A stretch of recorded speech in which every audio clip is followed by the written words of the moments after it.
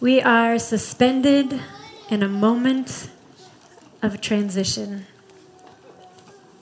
It's the final parsha of Genesis, and Jacob, our last great patriarch, is leaving the stage. He's about to die. Hey asfu, he says to his family, gather yourselves. He commands his children and grandchildren, ve'agida lechem, let me tell you, et asher yikra etchem, what will happen to you, be'acharit hayamim, at the end of days. All 66 plus members of his family quietly rush to his bedside to hear Israel's parting prophetic words. They sit in rapt attention, hold their breath, and await notice of Acharit Hayamim, what is going to happen in the end of days. But it doesn't come. Jacob chokes on his words. In Rashi's reading, our patriarch glimpses the future, opens his mouth to reveal the fortunes and the exiles to come, when suddenly the prophetic presence just evaporates, and Jacob's words are left scrambled in his mouth. Can you imagine being there? I imagine being one of his children, moments away from being matriarch and patriarchless and living in a foreign land. Everything feels so uncertain, and all we want is a truth to hold on to. And Jacob had it. It was right there. He was going to tell us, and then it was gone. Shortly thereafter, Jacob dies.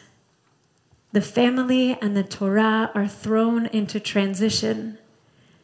And in this moment of fear and uncertainty, the brothers, Joseph's brothers, they enter into a spiritual exile.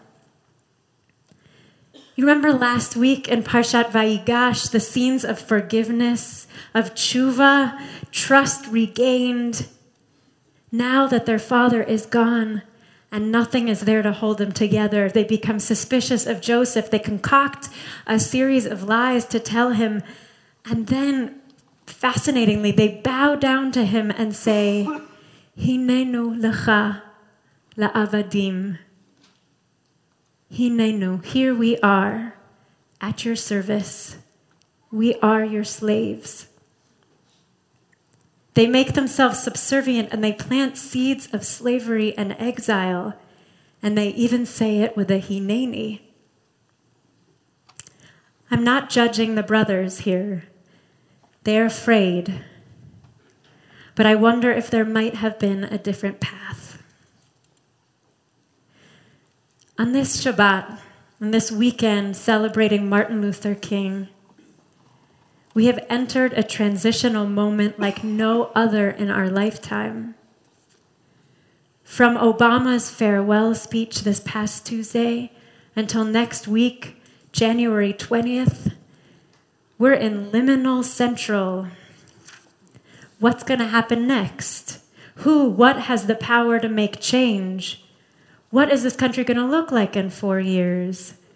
Are we on the edge of national exile, an abyss? Or does it just seem really dark outside?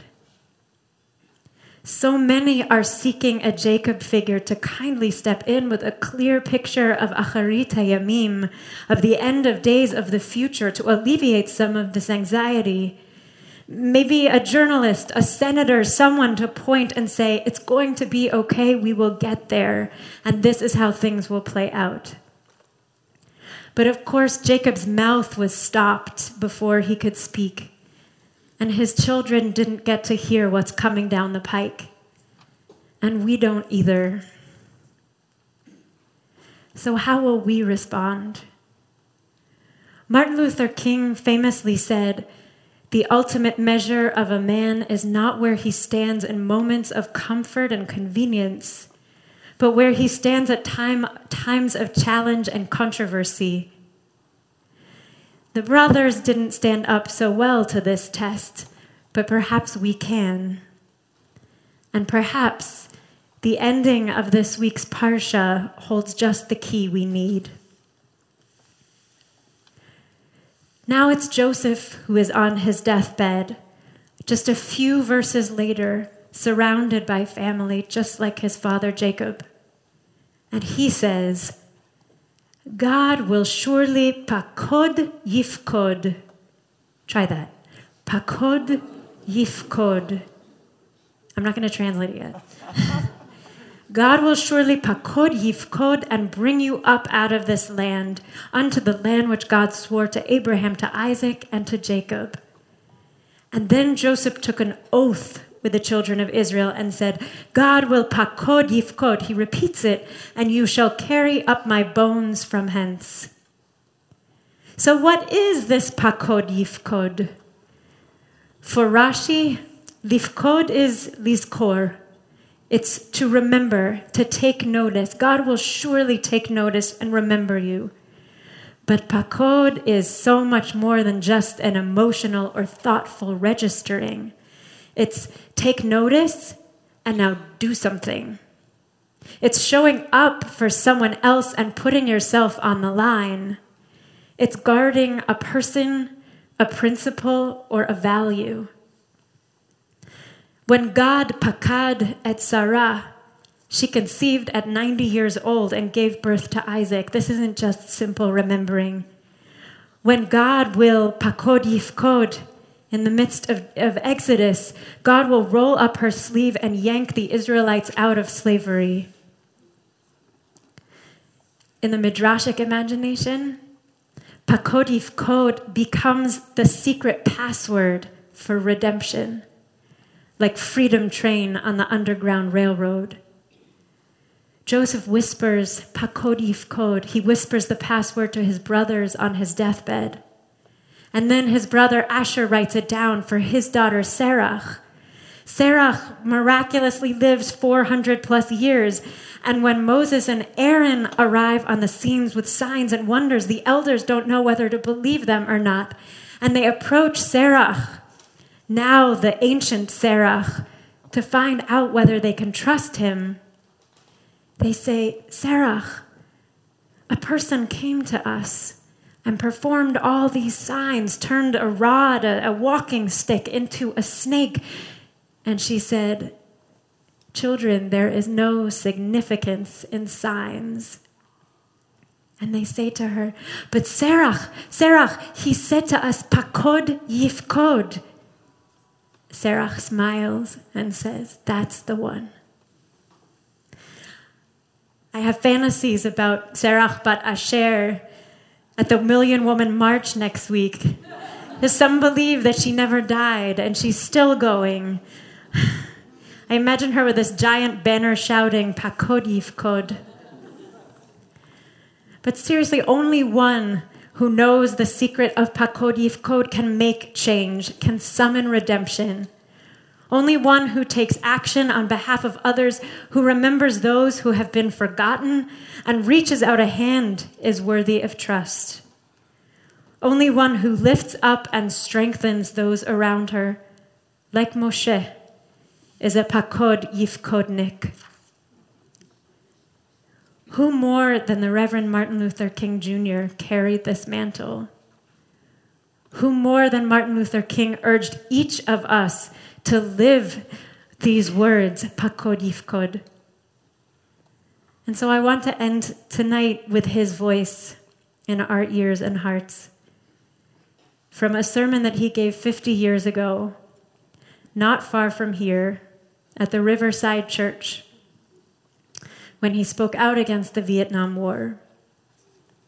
He said, I come to this magnificent house of worship tonight because my conscience leaves me no other choice. The recent statements of your executive committee are the sentiments of my own heart, and I found myself in full accord when I read its opening lines. The opening lines are, a time comes when silence is betrayal. And that time has come for us in relation to Vietnam. The truth of these words is beyond doubt, but the mission to which they call us is a most difficult one. Even when pressed by the demands of inner truth, men do not easily assume the task of opposing policy, especially in time of war. Nor does the human spirit move without great difficulty against all the apathy of conformist thought within one's own bosom and in the surrounding world. Moreover, when the issues at hand seem as perplexing as they often do, we are always on the verge of being mesmerized by uncertainty. But we must move on. And some of us who have already begun to break the silence have found that the calling to speak is often a vocation of agony, but we must speak. We must speak with all the humility that is appropriate to our limited vision, but we must speak. Perhaps a new spirit is rising among us. Let us trace its movements and pray that our own inner being may be sensitive to its guidance, for we are deeply in need of a new way beyond the darkness that seems so close around us.